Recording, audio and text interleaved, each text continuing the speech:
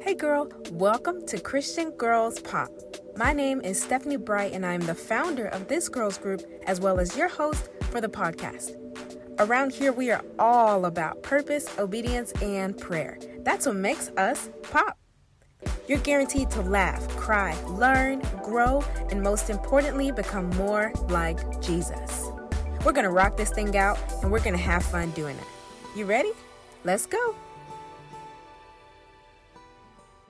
Hey girl, welcome back to another episode of Christian Girls Pop. We are on week 4 of the topic of grace for the month of June, and I'm so excited for you to join me for this episode. If you've been following us along this month, you've heard us talk about what grace is, why we need it, and we talked about the gift of grace. This week, as you can tell by the title, we're asking, was there always grace? Was there always grace? This one will be a little bit more in depth of a biblical discussion, and I will try my absolute best to make it bite-sized for you to chew it, ingest it, and digest it so that it's not just this overwhelming concept, but that you can understand it in your own life. So before we get into this, let's pray.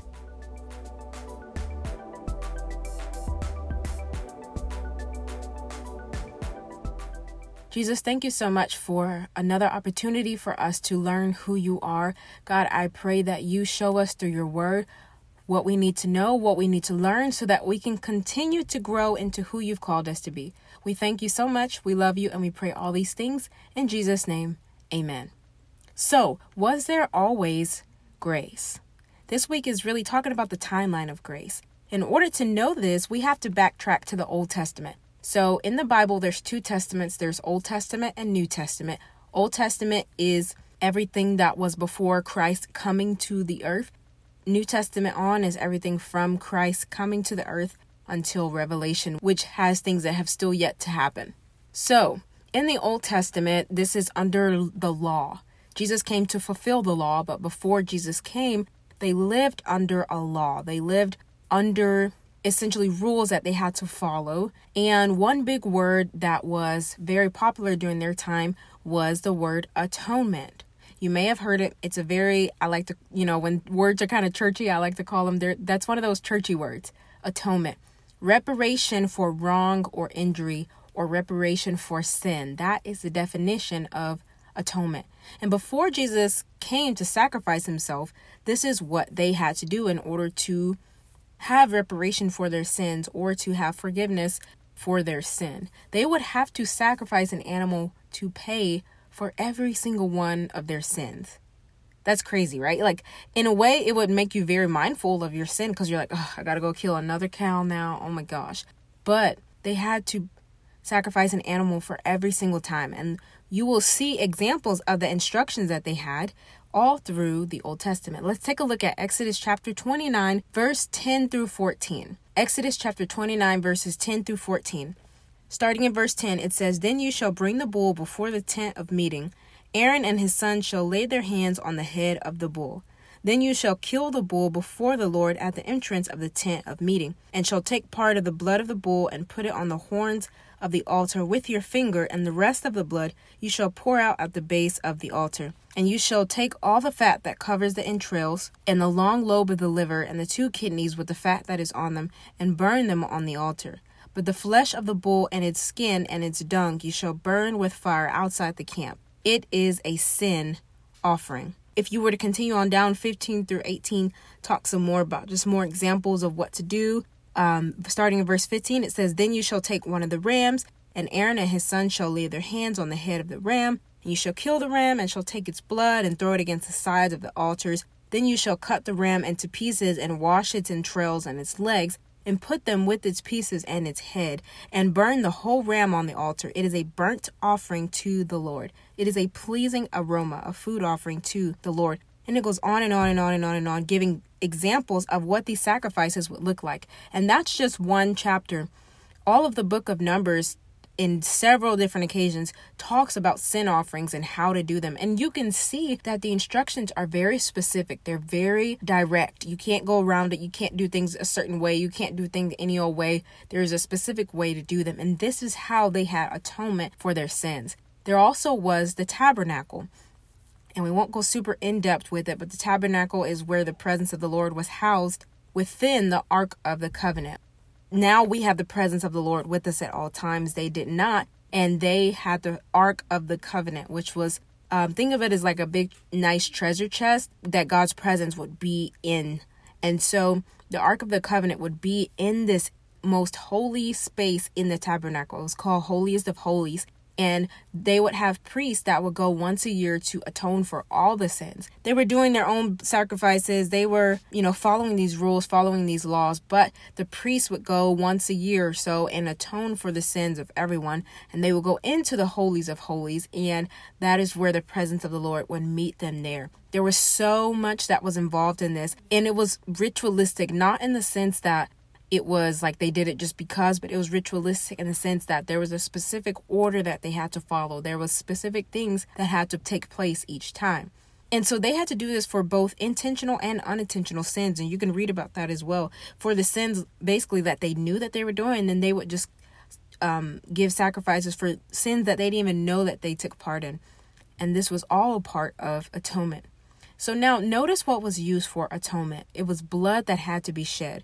If you see, all I read was 8 verses, but they were very gory, very gruesome, very bloody, very graphic. There was a lot that was invested. It wasn't just that God wanted them to pick flowers and put them down in the shape of a heart and just dance in the middle. They were slaughtering animals. They were cutting out organs. They were laying things in the altar. They were washing things. They were putting blood in certain places. There was so much that was involved with this. And now imagine putting yourself in that situation. If you are killing an animal for your sin, it makes you so aware of your sinfulness. And we thankfully don't have to do that now because of what Jesus did. And we're going to get to that in a second.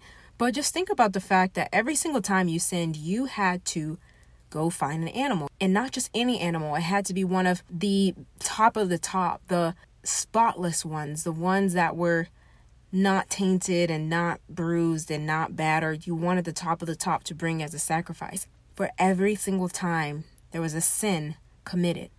And to go through those steps every single time, it would just make you so aware of your sinfulness, so aware of the sin that you had committed, and would hopefully cause you to change. It would hopefully get you to a place where you would not commit that same sin because you knew, no, I remember what I had to do in order for that sin to be atoned for, and I don't want to go through that again. You understood the impact of that sacrifice. So now, moving forward, Jesus came and he became the ultimate sacrifice. As you know, we don't have to slaughter bulls and rams and goats anymore to atone for our sins. Jesus came, and when he was crucified and resurrected, he became the ultimate sacrifice. When he paid the price for our sins, he became the ultimate sacrifice in our lives. So we don't have to do that anymore because of the blood that was shed on the cross. So notice there was still blood that had to be shed. It just wasn't from a 4-legged animal, but it was from Jesus. And even you can even see how cool the scripture is, because you had to bring a spotless animal in the Old Testament to atone for sin. In the New Testament, when Jesus came, he is the Lamb of God, and he was sinless. So therefore, he was still a spotless sacrifice. He was still a spotless lamb that was used as a sacrifice to the Lord. We don't have to go through those ritualistic ceremonies of atonement because of the blood that was shed on the cross.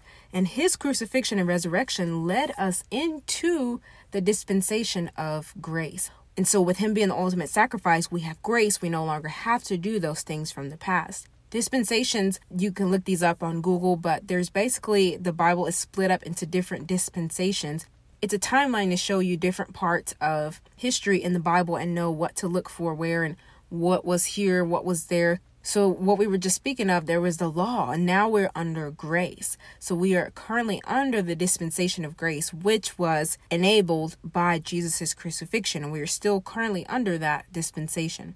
And by grace, which is what we've talked about the past couple of weeks, through grace we have salvation. Through grace we have redemption. Through grace we have the opportunity to commune with Christ and to abide with him. And none of that would have been possible without Jesus' grace. None of that would have been possible without Jesus' sacrifice that enabled us to be in this dispensation of grace.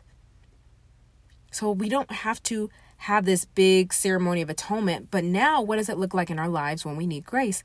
We simply ask for forgiveness. We pray, ask the Lord to forgive us from our sins. We repent, which means that we are turning from our sin, doing whatever we need to do to turn from our sin, and living a life for Christ now.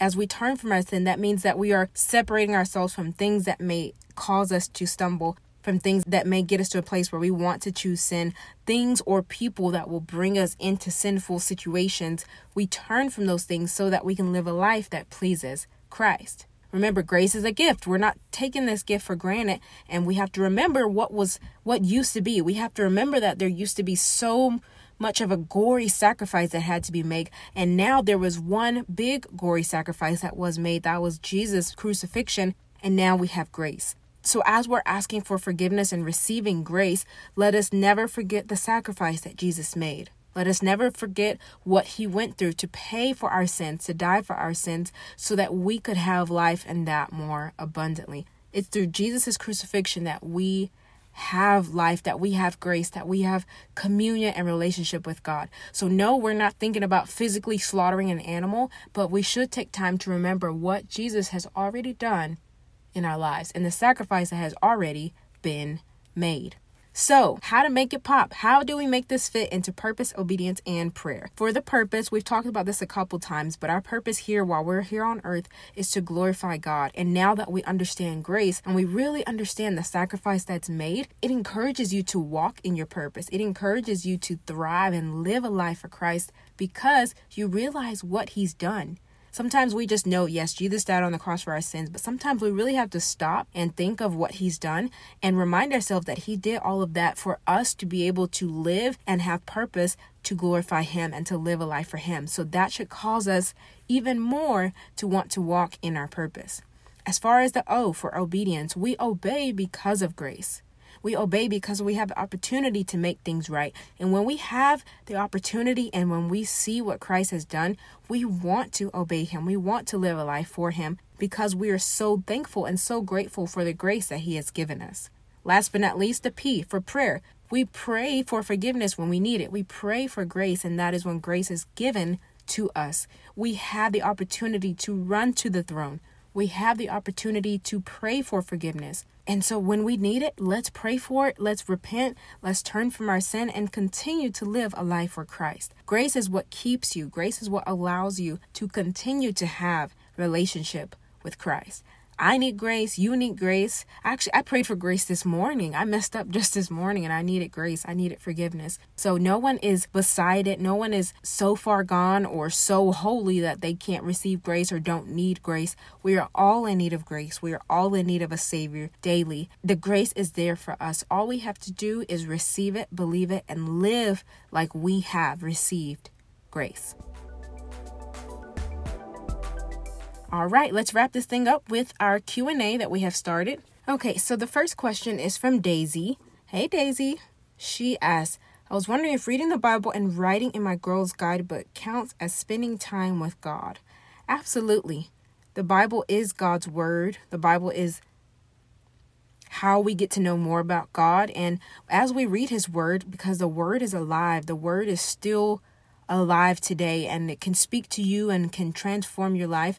As you read the word of God, you'll begin to learn more about who he is, and in turn want to continue to just fall in love with him and get to know him more and have that relationship with him.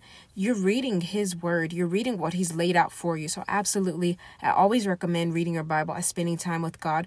Other things that you can do are journal. You can pray. You can begin to hear God's voice and write down as he speaks to you as well. All these things are different ways to spend time with God. You can also include worship music into your quiet time, your Jesus time. Turn on some worship music. Take time to worship to God. He wants to hear from you, and that can look different for everyone. That looks different across the board. But find what works for you and God and rock out with that. Okay, last question for the episode. Brianna reached out and she said, I feel like I'm failing God and I feel like I'm not doing enough for God after I'm saved. That's pretty common to feel that feeling. Sometimes that's the enemy just wanting to put lies in your head and get you to think that God doesn't want anything to do with you because of your flaws or your mistakes or sins that you've committed.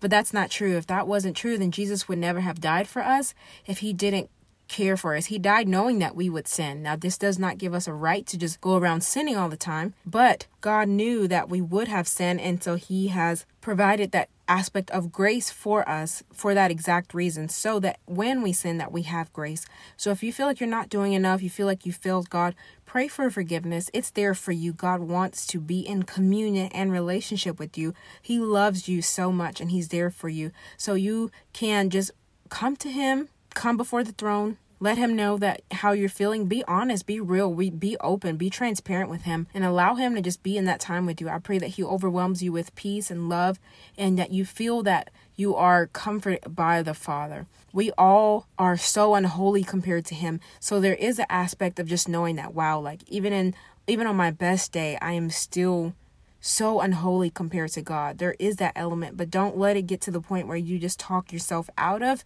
having a relationship with him, or go to the opposite extreme where you feel like you have to do all these things in order for him to love you anymore or anything like that. That's not the case, and it never will be. That's why I say at the end of every episode, Jesus already loves you so much. That means that right now in your current condition, no matter what you've done, no matter what you have yet to do, no matter all the things involved, no matter what, Jesus already in this moment loves you. So you have not failed God too much to the point where he's given up on you. He loves you. His mercies are new every morning. Lamentations 3:22 and 23 reminds us of that. His mercies are new every morning. His mercy is new for you every morning. It's renewed. It's restored just for you. So trust that. Go with that. Continue to just seek Jesus every day. Continue to spend time with him and allow him to really just love on you and get to know him more. And you will realize that this is the best life that you could ever live. So keep living for Jesus. Thank y'all so much for joining me for this week's episode. If you have questions that you would like answered on the podcast, please email me at christiangirlspop@gmail.com, or you can DM me on Facebook and Instagram on the Christian Girls Pop pages, and I will try to get your question answered either via email or on the podcast. If you haven't already, you can join us on Facebook and Instagram at Christian Girls Pop. You can find us on Twitter at _CGPOP. And if you would like to donate to this ministry, you can donate via PayPal using the email address cgpopdonate@gmail.com. cgpopdonate@gmail.com. Thanks so much for tuning in. And as always, remember, Jesus already loves you so much. Don't you ever forget that.